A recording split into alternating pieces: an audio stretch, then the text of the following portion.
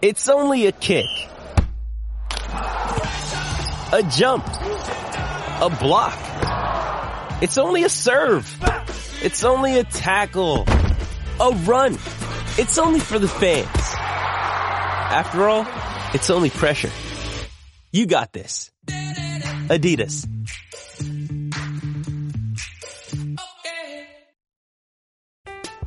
I'm Alex Rodriguez. And I'm Jason Kelly. From Bloomberg, this is The Deal. Each week, you'll hear us in conversation with business icons. This show will explore deal-making across sports, media, and entertainment. That is a harsh lesson in business. Sports is not as simple as bringing a bunch of big names together. I didn't want to do another stomp you out speech. It opened up so many more doors. The show is called The Deal. Listen to The Deal. Listen to The Deal on Spotify. Today is Sunday, May 7th, and this is Celtics Beat on the CLNS Media Network, the leading online provider of audio-video coverage of the Boston Celtics. I'm Adam Kaufman. Episode 514 features Heavy.com's Steve Bulpett. And I'm Evan Valenti, and this show is powered by FanDuel. Go to FanDuel.com/Boston to get a no-sweat first bet up to $1,000.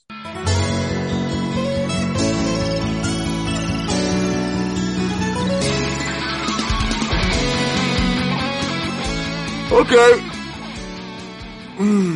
All right. Well, let's do it. We have to do it, right? It's a new edition of Celtics Beat. We're coming at you twice a week thanks to our great sponsors. And in light of the fact that we are sponsored by a sports book, a gambling company, I'm tempted to just get into what a bath I took today. Nobody wants to hear about how terrible you are at gambling, Kaufman. Nope. No. That's why the people are here. Not terrible at gambling. Bad Is this beats. Therapy for you? Bad beats were the story of today, but that's okay. We're not people out there. I reckon there are forums for that. This is not that. This is not why people come to this show. They want us to bitch and moan about the Celtics or maybe try and make people feel a little bit better. They do not care about my bankroll. So that's fine. I acknowledge all of that. Adam Kaufman, Evan Valenti is back with us. We're staying in the heavy family. We had Sean Devaney on a couple of days ago, and here we've got Steve Bulpett with us. Of course, he has covered the beat for as long as anybody in this market and doing so to the highest of levels. So the most important insights that we can offer. And guys, of course, the Celtics, anyone who's listening knows this. The C's, despite a fourth quarter surge and really a game that I saw our guy John Zanis put, it's funny how the Celtics in a game they had no business winning somehow found a way to blow it. They nearly won. They lost in overtime. It was 116-115 in Philadelphia. So now this second round set is a best of three instead of a 3-1 series lead going back to Boston, which I truly did believe it was going to be. But for whatever reason, whether it was Jason Tatum's very slow start, tough first half for him. It didn't, no points or hardly any points before he came on the third quarter. Malcolm Brogdon, it's inexplicable to me how a professional basketball player, especially one, we're talking about the sixth man of the year, someone who is as good as he is, cannot hit a layup to save his life. Stupid turnovers, often, from an innumerable number of guys. The pass just a hair too late by Jason Tatum at the end. You can get into the lack of timeout by Joe Mazzulla, the defensive decision by Jaylen Brown rather on Joel Embiid and allowing the 3-pointer to James Harden. There are a lot of things to unpack. If I had a pillow, I would scream into it. Steve, I'm very frustrated about this thing, and I never feared it going 7 games, and now that it's a best of 3, very naturally, I do have that fear. How do you feel about what we've seen so far? I think you need to get counseling. I'm worried about you. Thank you. I appreciate the concern. Talk to somebody. Get help. So it's good to have friends who care. Thank you. I appreciate it. Look, the Celtics, what they screwed up in the first half is what killed them at the end, basically. They shouldn't have been in that situation where a couple of mistakes, cost them a game. They should have been playing a certain way earlier, and they didn't. And they had to figure that the Sixers were going to change something. And I remember tweeting out during game 2 at the start how the big difference appeared to be Jaylen Brown picking up James Harden a couple feet outside the Sixers locker room. And that really screwed things up. And I was surprised that the Sixers allowed it to happen, in game 3 as well. And today, game 4, the Sixers had somebody else bring up the ball most of the time. And instead of other people realizing, okay, if Jaylen Brown's not picking up the ball handler and harassing the hell out of him, maybe we got to do it. And, you've got to get into those guys and not let them get comfortable, not let them get downhill where they get you in defensive rotations. You want your rotations to be, I've got the passing lane, triangled off and I'm going to step into it. That's the rotation and pick the ball off. But they didn't play with that kind of defensive intensity in the first half, and they allowed some guys to get hot. They allowed Harden to get hot, allowed him to get comfortable. It never should have happened. And how did they get back into the game? By making guys incredibly uncomfortable. The blocks, Al Horford was incredible. I mean, the block shots. Joel Embiid's the MVP of the league. Mm-hmm. And he looked foolish. Al Horford made him look foolish for a good part of that fourth quarter. But then, you make the mistake doubling off of James Harden when you already had another guy coming around to help with the double team there. So, the errors and, we're going to wait until there's no time left to get a shot off, crazy stuff. Well, so can we drill down a little bit on something you're alluding to? And I think I'm oversimplifying this, but it is also just reality. James Harden goes off in game 1, you lose a tight game. You more than contain him in game 2, you win going away. You contain him again in game 3, and you win a game that was, tighter, but never overly stressful. And you lose a tightly contested game that you have to come back down 16 in game 4 when once again, James Harden goes off. So the common denominator here obviously is James Harden, great, you lose, albeit close games, but you lose. James Harden, terrible, shooting 5 for 28 or whatever between 2 games, you win. How do they go about in game 5 getting that version or a subdued version of James Harden versus what we've seen in games 1 and 4? Well, just because Harden, if he's not bringing the ball up, doesn't mean you shouldn't be on him like crazy. You should be on him before he gets the ball. You should make him have to work twice as hard as he did in the first half just for the catch alone. It was crazy. So that's huge right there, I think. And just with everybody, look, one thing, and look, referees make mistakes. I get that. But I think this whole thing that, like, these referees are incompetent, this stuff, I think that's a crock.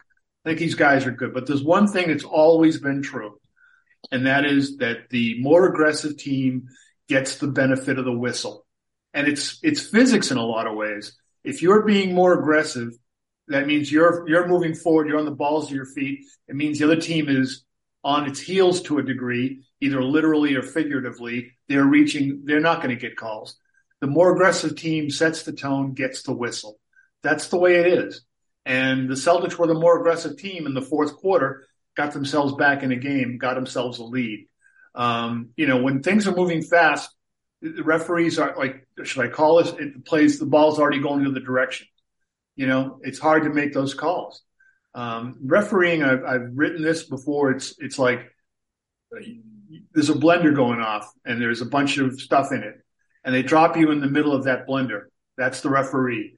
And you got to pick out where the blueberry is. It's ridiculous. It's a ridiculous job.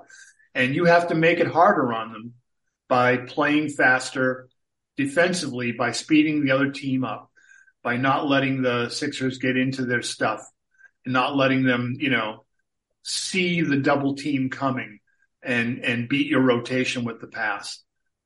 Just be more aggressive, get into guys, make their lives more difficult, make them flustered the way that the Celtics guys got flustered at different times, at critical times this game. Ev, no one will ever confuse me for a professional athlete, and that was never in the cards, obviously. But it's a good thing because I could never do it. Watching that game, and I obviously wasn't out there on the floor. I'm not in the coaching staff. I'm in no way affiliated with the organization other than just covering them in this loose podcast sense and being a fan or whatever else.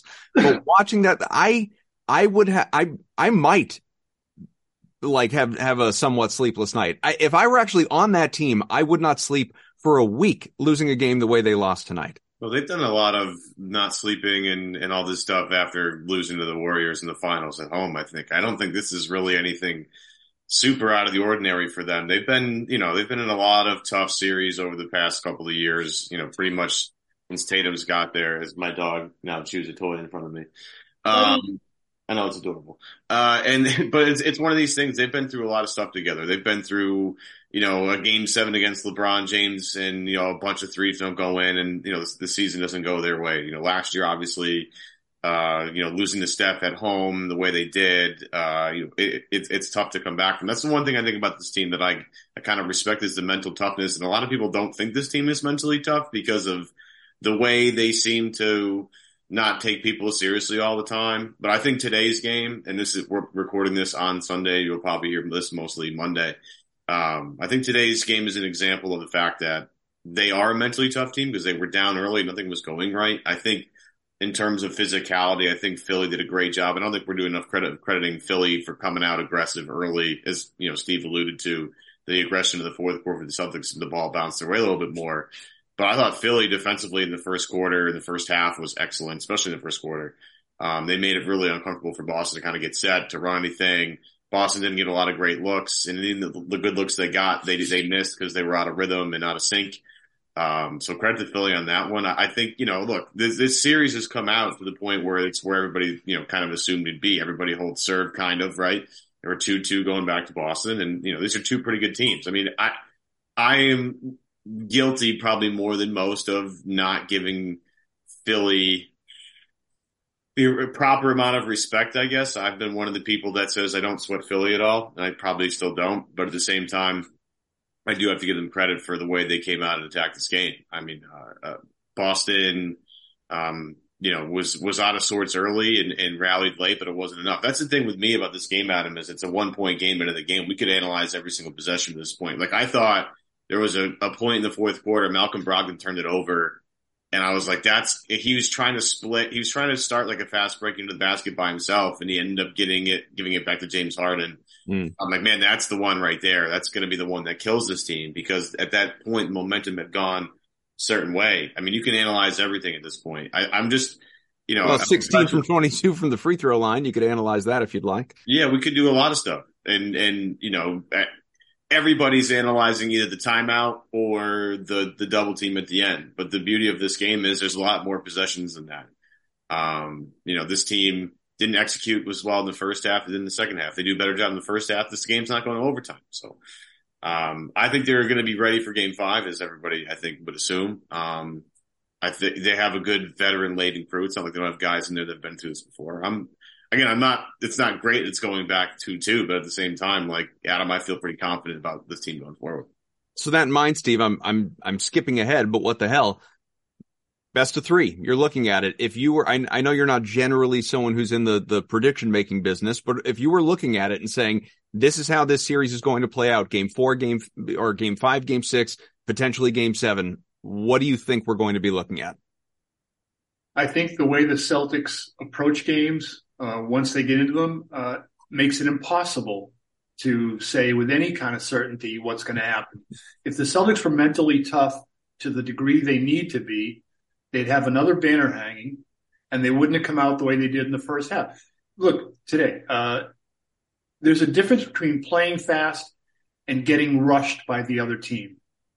Playing fast, where you're making the play, while you're playing with force and getting things, that's right there, huge. And look, in the first half, things could have changed significantly if the Celtics had made a few more wide open shots. Okay, they missed some wide open threes, and that could have churned things because when you make a few shots, all of a sudden your energy seems to pick up defensively. You can't have your defensive energy be reliant on whether the ball is going through the strings for you or not. But it's a fact of life, especially with this team. I think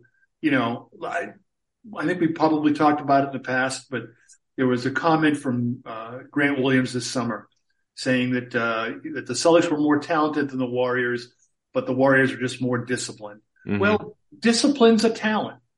Discipline is something you have to have in your bag if you want to win. And, look, the Warriors after that series, they were like, yeah, we got into them and they folded up at critical times. And they were talking like that afterwards. They were saying it with a little bit of surprise and a little bit of swagger. This is private talk. So, this team has got to realize who they are, and they know what they look like when they're successful. The fact that they wouldn't do it every single minute of every single game is it's going to go down with the great mysteries of the world. We're going to be looking for that and Sasquatch and Bigfoot and and that Malaysian airplane and stuff too. It's who knows? I don't understand, and it's hard to understand it. And these guys know it, and everyone around the team knows it. You play the way you're supposed to. There's not a team in this league that should beat you. I was saying to Evan just before we fired up the show, was watching the game, in real time, sort of the saving grace for me, or the thing that left me optimistic at halftime, even though they were down by 9 and had that late surge in the second quarter, was the fact that Jason Tatum hadn't done anything. And someone may hear that and say, well, what do you mean? If Jason Tatum had this, basically a Jaylen Brown-like first half, and both those guys were doing well, and maybe they weren't getting as much out of the complementary pieces or the bench or whatever, I'd be sitting there saying, man, they might be in trouble tonight because the two stars just aren't getting help. But when Jason Tatum does virtually nothing, at least offensively and statistically in that opening half, I was sitting there and saying, that's not going to last forever. He's going to get right. He's going to have a good second half. He's going to come out strong in the third quarter. Sure enough, he did. It dialed back a little bit in the fourth quarter. You could look at it and say statistically, he actually had a pretty good game. I know he didn't go for the 30 or 40 spot, but 18 rebounds and 6 assists. He had the 4 blocks. He was efficient from the field despite struggling from 3-point range. He didn't even hit a 3-pointer until the overtime, but he still shot basically 50% from the field overall. But what people are kind of left stung by is the fact that he did just come out with that slow start and couldn't seem to find a way, and kept getting either turning it over inside or getting blocked at the rim or whatever it was. There was no sort of rhythm for him. And a part of that obviously is a credit to the Sixers defense, as Evan acknowledged, but a part of it too is just, if we're going to talk about him as one of the best players in the league, which he is, a maybe perennial MVP candidate for years to come, 4th place this year and 4th or 5th place last year, whatever he was. What is it going to take for him to come out a little bit stronger in these games and have that, that Jason Tatum game that people like to talk about that he kind of did, in game 1 when he went for almost 40? If he wants to produce more, and I've been carping on this for years now, he's got to do a little less if he wants to achieve more. And by that, I mean, don't be up top with the ball. I mean, he should be running off picks and getting in position to catch and finish. They should be running him through a series of picks and making whoever's guarding him, have migraine headaches and, bruises on the side of their temples, whatever. They need to have him in a finisher's role. Catch and shoot, catch, fake, beat the closeout guy, go to the bucket. They got him slashing a little bit in the second half. I think one of the first 2 plays was to get him going to the bucket, having him catch on the move is huge. Again, he is one of the best players in the league. Just because you see him every day and he misses a few shots, and people, the more you see somebody, I don't know why, but it tends to devalue them. Like, we think that Jimmy Butler is like, a golden basketball god because we see these highlights, whatever. We don't see him all year. If we did, you'd say, well, geez, why did Jimmy Butler go away in this game? Because I've watched him a lot. I love the guy. He's a great guy. I'm still pissed I lost a $5 bet to him on a Marquette versus University of Dayton women's volleyball NCAA tournament game. Not that I'm bitter, not at all. But seriously, so you see a guy all the time and you tend to devalue him for some crazy reason. But, when Jason is out front in the last possession of the game, looking around, it's like, no, you should be giving it up. And because once, if Jason Tatum cuts to the basket, it's not like he's not going to draw attention. He's going to force the Philadelphia defense to move. And if one guy moves slowly, or if someone goes to help when he cuts, someone's going to be open. And if he runs through the picks properly, and maybe you swing it to the guy who's open, and then everyone, the defense moves side to side, and there Jason is again to catch and finish. This stuff is simple, I think. Jason Tatum bringing the ball up, don't do it. And by the way, we've kind of glossed over one of the factors for early in this game, and that was Jaylen Brown getting a couple of quick fouls. Mm-hmm. I mean, his defense, and it's not just, that I pointed it out early in that game too. The Sixers were saying that Jaylen Brown's defense, his defensive pressure, is what changed game 2. And again, it was the same in game 3. So him getting a couple of quick fouls didn't help at all. And he was off to the kind of game where, the Sixers are going to have to start helping on him, and that's going to open other people up. So, a bunch of things went wrong there for them, but it's in their hands, sometimes I wish that they weren't this good, because then we could look at ways they could try to trick this up and do this and do that. It's simple. So that in mind, this is going to sound, I can't think of a way to phrase this question without it sounding stupid. So I'll just ask it. Going into the series, the belief, we certainly felt this way, and the odds makers felt this way, and I don't know if you did, you can tell us, but the belief was the Celtics were overwhelming favorites to beat the Sixers. Part of that was previous matchups, playoffs, or regular season, and sort of, being Embiid's daddy and all of that. Part of it, obviously, was the fact that you didn't know Embiid's injury situation. Will he even play in this series? And if he does, what's he going to look like? And on and on and on. Now it's tied at 2. Again, it's a best of 3 series. And I want to say, are the Sixers live to win the series? Of course they are. It's a best of 3. But do you really believe it? Because if we sit here and believe and harp on the fact that Boston is absolutely the better, the deeper, the more talented team, do you believe or sort of what would go into Boston actually pissing this away? The question is, what do they believe, really? The phrase we've used, or I've used all year, is if you want to be elite, you can't act elitist. You can't play elitist. You have to grind. And if the Celtics come out on Tuesday night and are grinding and are just playing in the mud, playing defense like that, it's theirs. This series is, it's already gone too long in some regards. There shouldn't be a Tuesday. But you let it happen. So now it's how do you want to approach this? And obviously this is critical for them. Last year, they lose game 5 at home to the Bucks and go to Milwaukee and win. So, but you don't want to, whenever you leave yourself into that kind of situation, I call it a banana peel game. If you leave yourself into a game 7, you could slip on a banana peel, something crazy could happen. You're leaving all possibilities open. You want to take those possibilities off the table. You don't want to get involved in that. So how the Celtics come out, Horford said he was encouraged by the way the Celtics played at the end, but it's like they should be dope slapping themselves all the way back on the flight to Boston. How did we get here? How did we let this happen?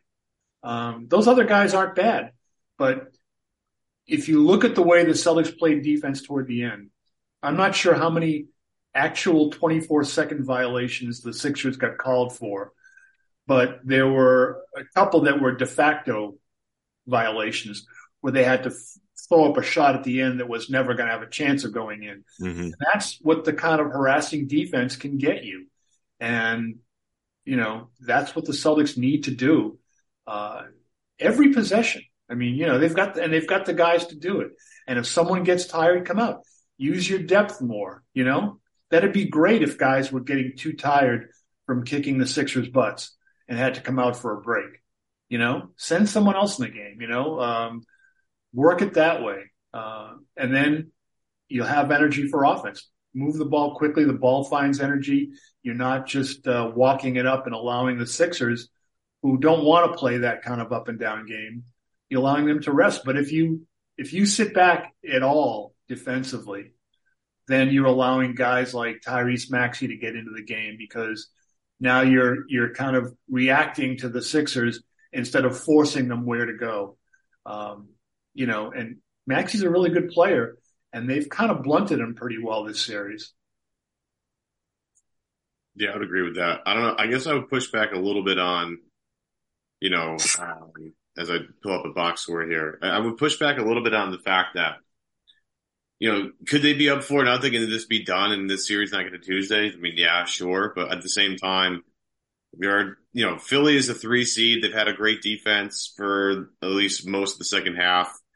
I know Embiid's hurt. I'm not quite sure what to make about his particular injury at this point, because he seems to be okay. I mean, he's done a lot of damage, whether it's for an entire game or not. You could argue that, but he's been effective in certain spurts. So I'm not going to, con on him for anything, but, it's the 2 seed versus the 3 seed. I mean, I was very dismissive of Philly, and we'll continue to probably, do that privately.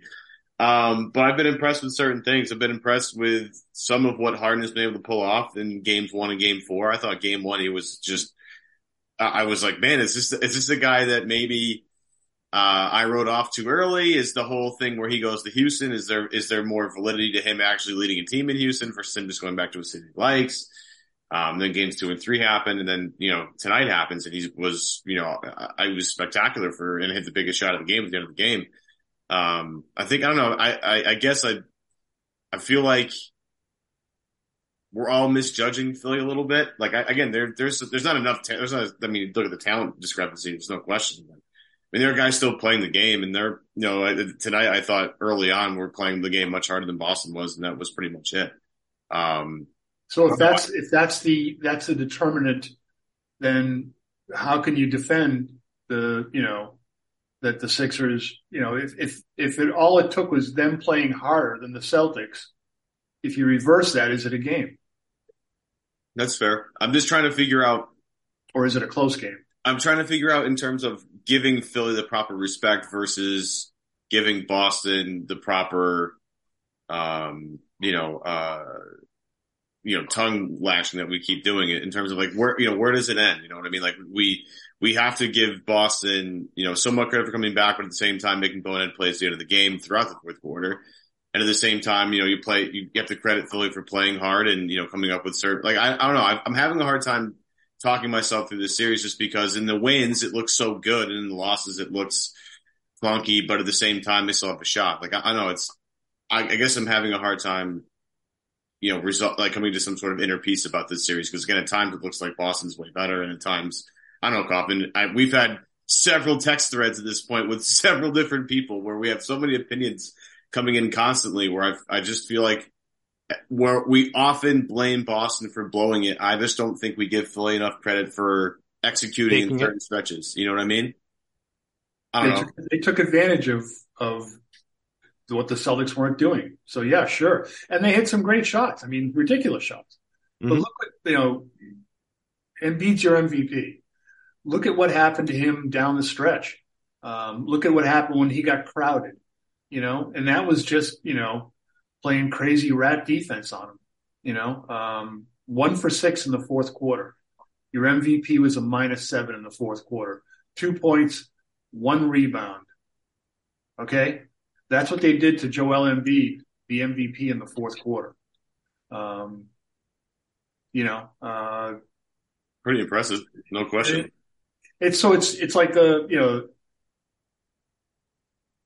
and I want to get to this part too, that there's a difference between regular season basketball and postseason basketball. The difference between how the game gets played. And, I'll give you 2 words to describe, essentially should tell you everything you need to know about regular season basketball versus postseason basketball. Ben Simmons. Okay. This guy, he makes a ton of money. I remember the first series the Celtics played against him. I'm watching him going, this guy's awful. His decision making is terrible. And where did his numbers come from? Well, it was from Brett Brown and the pace that they played with in the regular season. Well, you get taken out of your pace now. You're not playing someone. You're not catching anyone on a back-to-back. Okay. They've got their rest. You're not catching a team not prepared for what you do. If you run a lot of zone, the Celtics, if they played the night before, aren't going to get a lot of work in against zone. So, but in a playoff series, sure, you're going to work on everything, on counters to everything the opponent does. So it's different. But a lot of it comes down to how hard you're willing to play. I mean, I was talking to, a player's relative prior to game one. And I said, if the Celtics extend the defense and, take away shot clock on Philadelphia, I think this is a quick series. I mean, think about James Harden, just in particular. And what do you picture when you think James Harden? He's out front, dancing with the ball back and forth here, going there, this back and forth, and taking it's not a Euro step backward. It would be, I don't know, South America step backward. I don't know, whatever. That little 2-step backwards and hitting his stick. But that's after burning a bunch of clock. If you forced him to burn clock, bringing the ball up, or if someone else brings it up, as has happened today, you crowd him and play passing lanes on him and make it difficult for him to get the catch, you've taken away time that he needs to set up his dance, his shot, which is very effective. And it's, they'll give you the eyebrow flick and go to the bucket on you, all that stuff. But you need to cut down that time. And that happens by picking them up sooner. One of the reasons the Celtics lost the finals last year was you had, for some reason, Jason Tatum bringing the ball up against pressure, which is crazy. You need him to be giving it up, running up the court, and, using his energy on that. Why was he so tired and fatigued by the end? You're having him do things he doesn't need to do. You had plenty of guys that could push the ball up the floor. Look at this year. I mean, sometimes the Celtic coaches look like third base coaches, running a guy home from second on a single to the, to short outfield. They're trying to push the ball. They're trying to get into stuff faster, because if the Celtics can play against a defense that isn't set, that isn't able to load up to its stars, then it's a huge advantage for them. Simple stuff. They know they've got to do it. They don't always do it. It's like, something, this game's too easy for us. We need to make it a little harder. It's like you're a golfer. Golf's not hard enough. I need to use a blindfold on 5 of my tee shots. Crazy. I'm Alex Rodriguez. And I'm Jason Kelly. From Bloomberg, this is The Deal. Each week, you'll hear us in conversation with business icons. This show will explore deal-making across sports, media, and entertainment. That is a harsh lesson in business. Sports is not as simple as bringing a bunch of big names together. I didn't want to do another stomp you out speech. It opened up so many more doors. The show is called The Deal. Listen to The Deal. Listen to The Deal on Spotify. Steve, I hope you're paying attention to all He that. did it all by Quiz memory. at the end of the show. He did that by memory. That's incredible. So here's it is, and I will give the man credit. I emailed the show shortly after the last one where I did the disclaimer in full, no problem.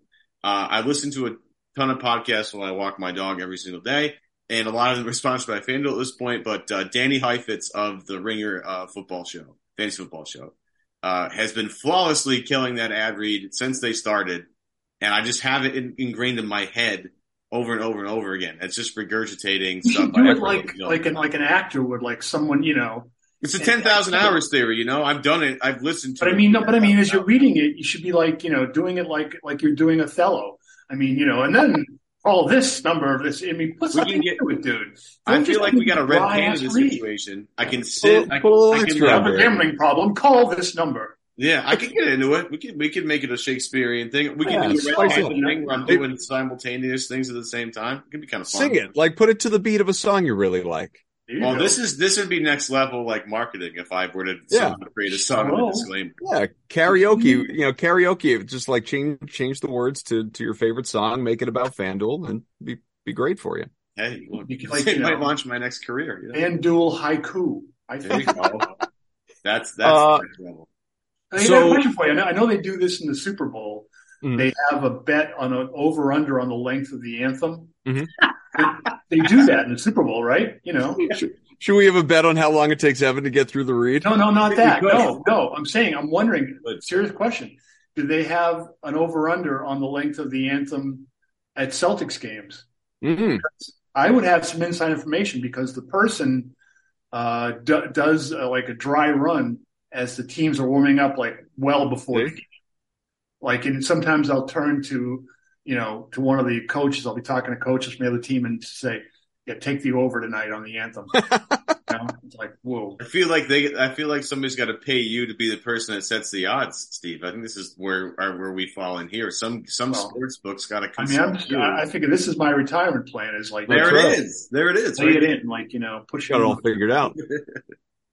So as we've been talking, guys, and we won't keep you too much longer because I'm sure everyone wants to go decompress after this game in their own way. But I was scanning Twitter a little bit just as we've talked through all the different points of this thing. I'm not even sure. Maybe I have, and I don't remember. I'm not sure I've even mentioned the name Joe Mazzulla yet during this show.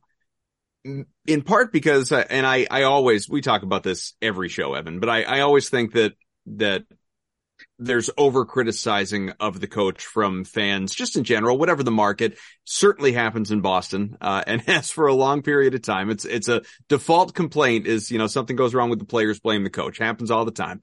But Steve, I am wondering, as I scroll through Twitter, and I'm not even talking about my mentions, I'm talking about media writing about this game, the umbrella that is media. A pretty common denominator is, why the hell didn't Joe Mazzulla call a timeout at the end of that game?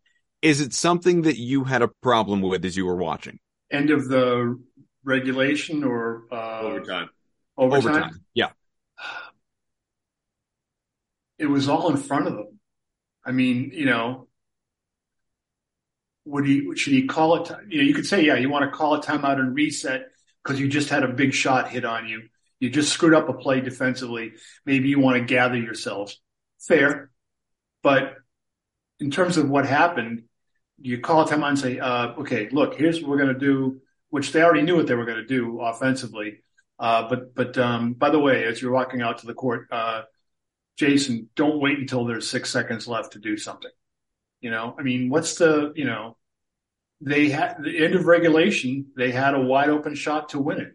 And, you can say Marcus Smart, but the shot was there, Mm-hmm. I don't know. It was funny. I was talking to Joe's wife after one of the games in Boston. And I said, I think it was after the second game. And I said, if I want to find out who wins the game, I don't even have to go to the game. I don't even have to watch. I can just look at my emails in the morning, and it's like, but who was getting killed? What Joe needs to realize is that everybody before him has gotten killed. I mean, Doc Rivers, how many people were bitching to get him out of here, right? Before he won, right? I mean, okay.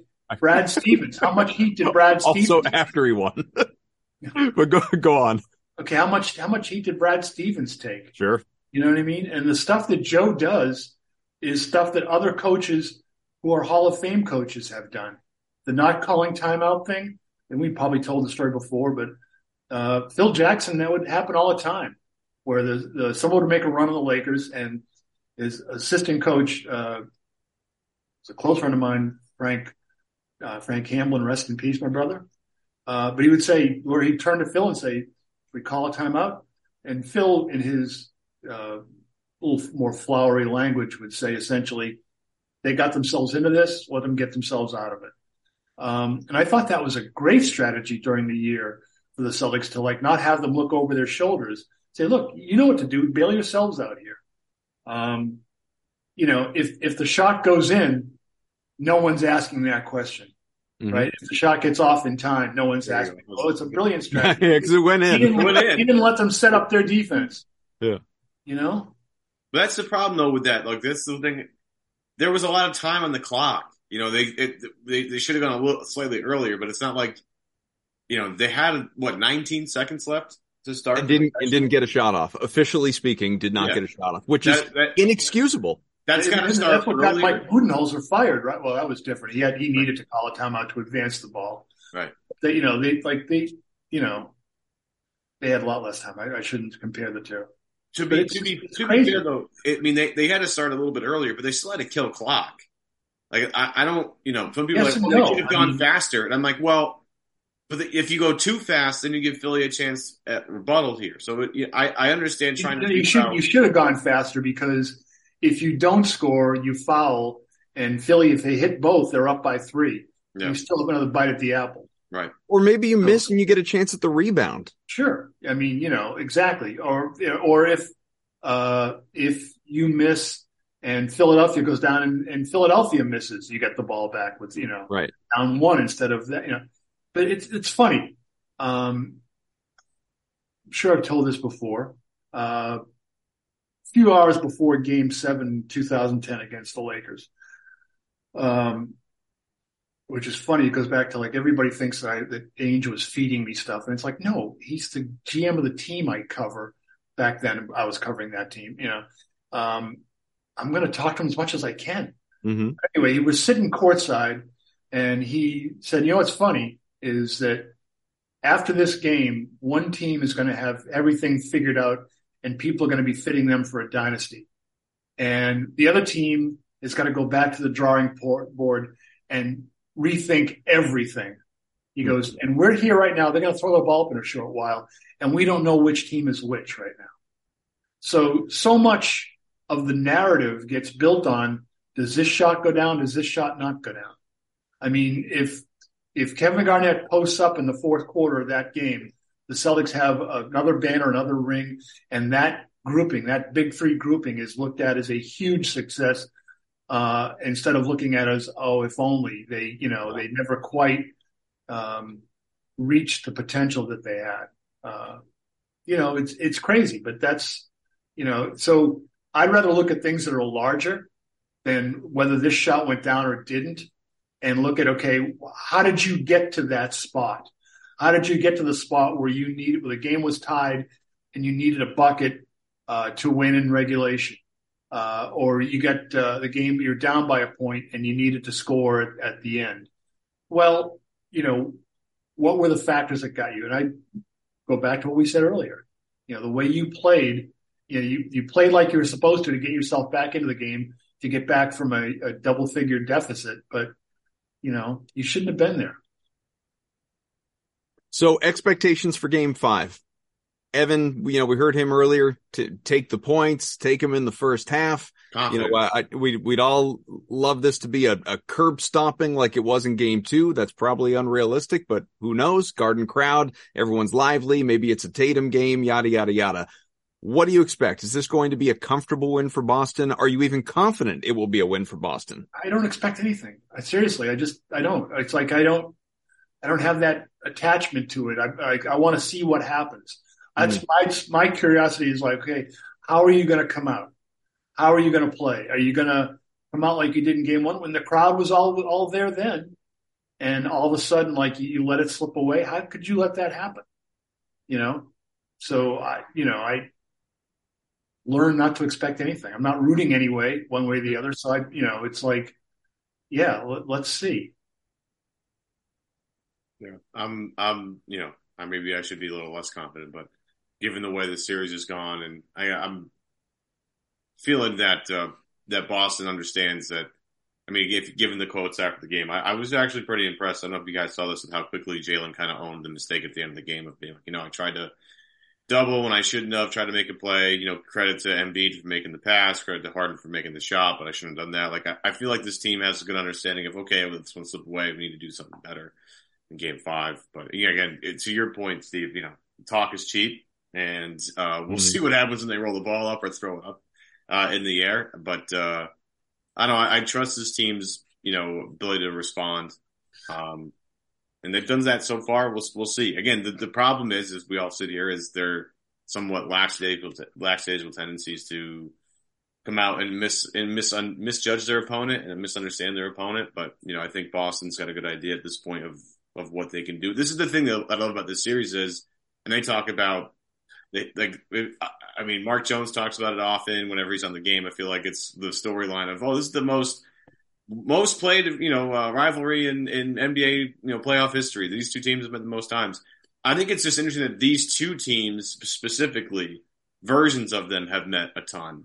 Like Boston and Embiid have this huge history of games together. Embiid got a second win all time in the playoffs against the Celtics while he's played. Obviously didn't play in game one, so I don't know if we want to count that, but if you want to, there's 3. But he hasn't had a ton of success against Boston this year, his career. So it's not like if I'm Philly, I'm feeling super confident. It hasn't been a lot of winning. Boston's been on top a lot more, that's for sure. So I don't know. I guess I need to check myself maybe Tuesday afternoon and say, hey, maybe we need to give Philly a little more respect. It's like the big thing is like, have they learned their lesson? You start sounding like Senator Collins from Maine. Oh boy, I learned the lesson this time. No, not really. After game 2, I talked to Marcus Smart aside, and I encourage you to read the story. Find the story, read it. And like I said to him, I said, look, are you a little worried that you guys are gonna, you had this huge success in game 2, that you're gonna fall back to your old habits again? It's like, no, I'm not even a little worried. He goes, am I aware? Yes. And then we got into the routine, and he picked up on it, which I give him infinite credit for. I said, it's like that Three Stooges episode where Larry says, that he's not, Mo asks if he's scared. And Larry says, no, I'm not scared. I'm apprehensive. And Mo says, that's a pretty big word. What does it mean? And Larry says, it means you're scared with a college education. And then started to say it. Marcus picked it right up, and they're aware of what they do. They're aware of this stuff. They should have learned their lesson. Did they learn it when they had a chance to go up 3-1 against the Warriors in the NBA Finals? Should have learned it. Should have learned it back in 2018 when they had the Cavaliers in Boston, Game 7 conference finals. They should have learned the lesson then. They should have learned it in 19. Should have learned it in 20. 21 was a mess. But they go away from what they do best, and they pay for it. Hey, it's Kaylee Cuoco for Priceline. Ready to go to your happy place for a happy price? Well, why didn't you say so? Just download the Priceline app right now and save up to 60% on hotels. So whether it's Cousin Kevin's Kazoo Concert in Kansas City, go Kevin, or Becky's Bachelorette Bash in Bermuda, you never have to miss a trip ever again. So download the Priceline app today. Your savings are waiting. Go to your happy place for a happy price. Go to your happy price, Priceline. This episode is brought to you by Pepsi Wild Cherry. Pepsi Wild Cherry is bursting with delicious cherry flavor and a sweet, crisp taste that gives you more to go wild for. Getting wild may look different these days, but whether it's opting for a solo Friday binge watch or a big night out, everyone can indulge in their wild side with Pepsi Wild Cherry. Also available in Zero Sugar. So grab a Pepsi Wild Cherry and get wild. So, last thing for me, in the spirit of apprehension versus scared, I will ask you something that is not a prediction, but I do want a feeling. I was talking to Sean about this the other day. We both believed at the time, I would say probably still believe, I believe, the winner of this series will represent the East in the NBA Finals. That sounds like I'm just completely overlooking the Knicks or Heat. I'm not. I just think that these two teams are better than the Knicks and Heat. Do you believe that the winner of this series will be in the NBA Finals, or do you give that other side of the bracket a little more credit than I am? I believe if the Celtics win this series, that they should be in the NBA Finals. I mean, look, I thought that before the playoffs started, I thought they should be in the NBA Finals. Mm-hmm. If it's Philadelphia and New York or Miami, wow. You got a lot of weird stuff that's going to get into that one. I think that could be a real strange series, with, the the Heat are so Butler reliant. The Knicks are so Jalen Brunson reliant. What happens if they go, defensively, I'm not sure that the Sixers have the ability to muster forces like they need to. Because even today, you look at what hurt the Celtic offense, and it was, a lot of themselves, a lot of missing some wide open shots. So, I don't know. I would say Celtics, but I wouldn't tell you if the Celtics somehow find a way to lose this series, which I still find it hard to believe, but certainly the possibilities are there. I'm worried about the banana peel game, Steve. Yeah, well, there you go. Or hey, last year it told you what you needed to know about the Celtics' capabilities when they went into Milwaukee and Tatum went crazy. Yep. And they won Game 6. They've got this ability, and anyway. Ev, anything less from you? Terrified of Jimmy Butler constantly. That's that guy. I have the most respect for Jimmy Butler. I think of serious PTSD around here. That guy's awesome. That guy is awesome. I love him. Man, just a bunch of respect to Jimmy Butler. I'm way up on my list. But if you're the Celtics and you get him in the playoff series, and you just crowd the living hell out of him, then it might not matter. Finds a way. No, but it helps. There's no hero this time around. Right, but they've got the guy the Celtics kept gave away instead of Javonte. I mean, some of their role players just seem to have a game. Like whether it's Caleb Martin or if we wind up, I mean, one a game goes off. I mean, then there's Bam, who's isn't Sam Hauser like a perfect Miami Heat shooter? I mean, he's the kind of guy that would be like a star on Miami. They'd be posters up and all that stuff. Which they don't if we get the opportunity to preview a Boston-Miami conference finals, I absolutely will have my riff at some point about fearing the Max Strus 30-point game that will be inevitable when they, steal a game that way. It's just, but hopefully we can even get to that point. That's just us, having fun, looking ahead and all that. What we need to do right now is look ahead to Tuesday night, and that is back in Boston. That's Game 5, 7:30, and we do not have times for Games 6 and, if necessary, 7 just yet. Of course, 6 will be Thursday in Philadelphia. 7 would be Sunday. To see if I've got anything from the league yet. And I do not. Okay. But they give him a couple of days off. But I can tell you that you will be getting a tweet giving you the Sultan of Stats offerings from today's game. Oh, there we go. Just received that. So I mean, look. Yeah. Celtics lost today. Red Sox lost today. Some screwed people, up the Boston parlay. Some people lost some money, playing online betting.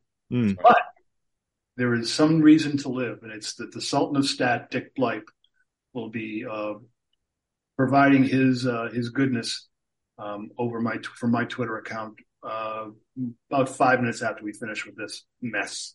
I do look forward to that. Once again, great sponsors of ours, Evan, that allow us to do this show a couple of times a week, and we will continue to getting into next week as well. I guess probably if I were to guess, don't hold me to it, viewer, listener, I appreciate you. Say probably Wednesday feels like a good time, right after, dive back into this thing after Game 5 and see how we're feeling at that point in time. And I hope we're feeling really good, but we'll see. I think the way to be able to tell this, again, if someone out there is like watches this on YouTube or whatever it is, where do they get this? Yeah, YouTube, Twitter, wherever. Don't watch the game.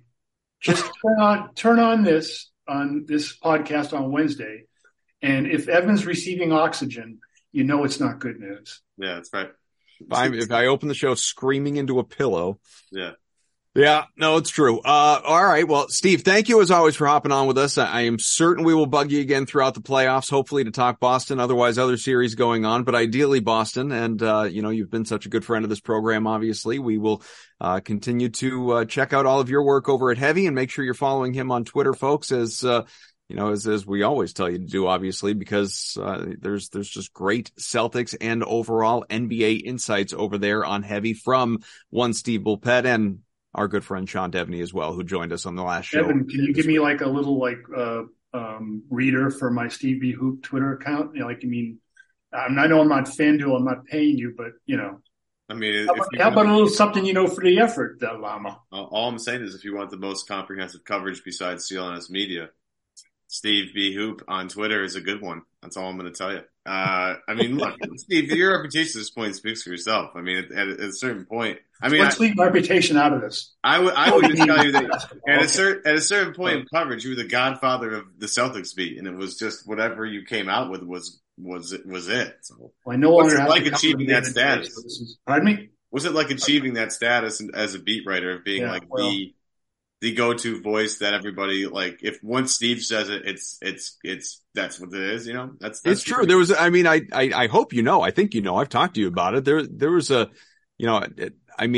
because of you made the joke earlier, but because of the reputation of like Danny Ainge is feeding Steve, because of that during all those, 15 whatever years that Danny was here, especially those years that you were at the Herald, it was like, Woj would come out with a tweet or whomever, Windhorst or Shams or like all these national guys, Spears would be like, oh, all right, but has Steve written about it yet? What has Steve said? Yeah. What's funny is I never really clapped back at it when people would say stuff like that, because I knew that it's like the cell. And I've talked to Dominique about this in the last series, how he said, it's the old garden that Red Auerbach made their dressing room hotter and the showers cold. Yeah. It was the same way in the Celtics locker room, but they just they never said anything about it because they wanted you to think they were screwing you over. And it's like Ainge, I've known him since I started on the beat in '85 and would talk to him, but he talked to everybody. But the people would say that he was giving me stuff, and I never said anything against it. It wasn't true. But I never said anything against it because I knew that it was pissing other people off. Mm-hmm. It's like, okay, let him be pissed and think that's where I'm getting it from, and I'm not. Yeah. I had a couple of knockdown, drag out brawls with Ainge because he wouldn't tell me something. It's like, geez. That's what we got to get into next time. Is what are the stuff that you wanted Ainge to tell you that you didn't tell? Yeah. We'll get into everything. I want everyone to tell me everything. Yeah. Funny thing, this came up with a friend recently. So that whole reputation of that, crazy. I talked to everybody, other teams. That's where other teams didn't like the Celtics. Mm-hmm. So that's where they'd talk to you about the Celtics. Mm. It's a good little hint there. If you want to get something about somebody, talk to the people that don't like them good life lesson, actually. That's there right. You go. So a bunch of years ago, it was, I can tell you exactly what year it was. It was the summer of 2007. And the Celtics were at Summer League. We're out in Vegas, and Celtics were practicing at some high school. And it's like, Ainge goes, Steve, come here, I got to tell you something. And it's like, freaking finally, he's going to drop something on me. And he gets to the side. He goes, I go, what, Danny, what? He goes, I got to tell you, Rondo is really good. It's like, you jerk. Well, he was right.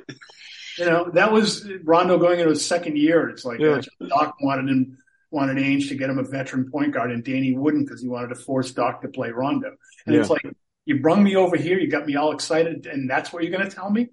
To his credit, Rondo was good. As the future captain of the Boston Celtics at the time. Yeah. But I'm not sure we got to that point in this discussion. It's praising your Twitter feed, Steve. That's all it was all about. Yeah. Give you your disclaimer. We got about 5 minutes out of it. We got more than the there you go. FanDuel disclaimer. So the beat is the beat. It was great being on the beat for all those years, but it wasn't a healthy lifestyle. I'll put it that way. Never is. I'm like about 30 pounds lighter now, and eating properly, and stuff works on my body now. And at least I'll tell this story, and it wasn't really so much a joke. That my primary care physician at Mass General wanted me off the beat worse than the Rears did. Every time I go in, it's like, so anything else working for you? Anything else? Any other opportunities come up? Any job changes on the horizon here, Steve? He was not happy with, the 75 straight days working during playoffs. Anyway. And that in mind, basketball every night in the playoffs. About this stuff here now. Let's go, yeah. For Steve Bulpett, Evan Valenti, I'm Adam Kaufman. Celtics beat twice a week on the CLNS Media Network. Join us. Find us on Twitter, wherever you get your podcasts, obviously. Rate, review, subscribe on Apple. You can get us on YouTube. Comment there. We always appreciate it. We'll talk to you again next time, hopefully after a Game 5 win. Thank you for steering me out of this skid.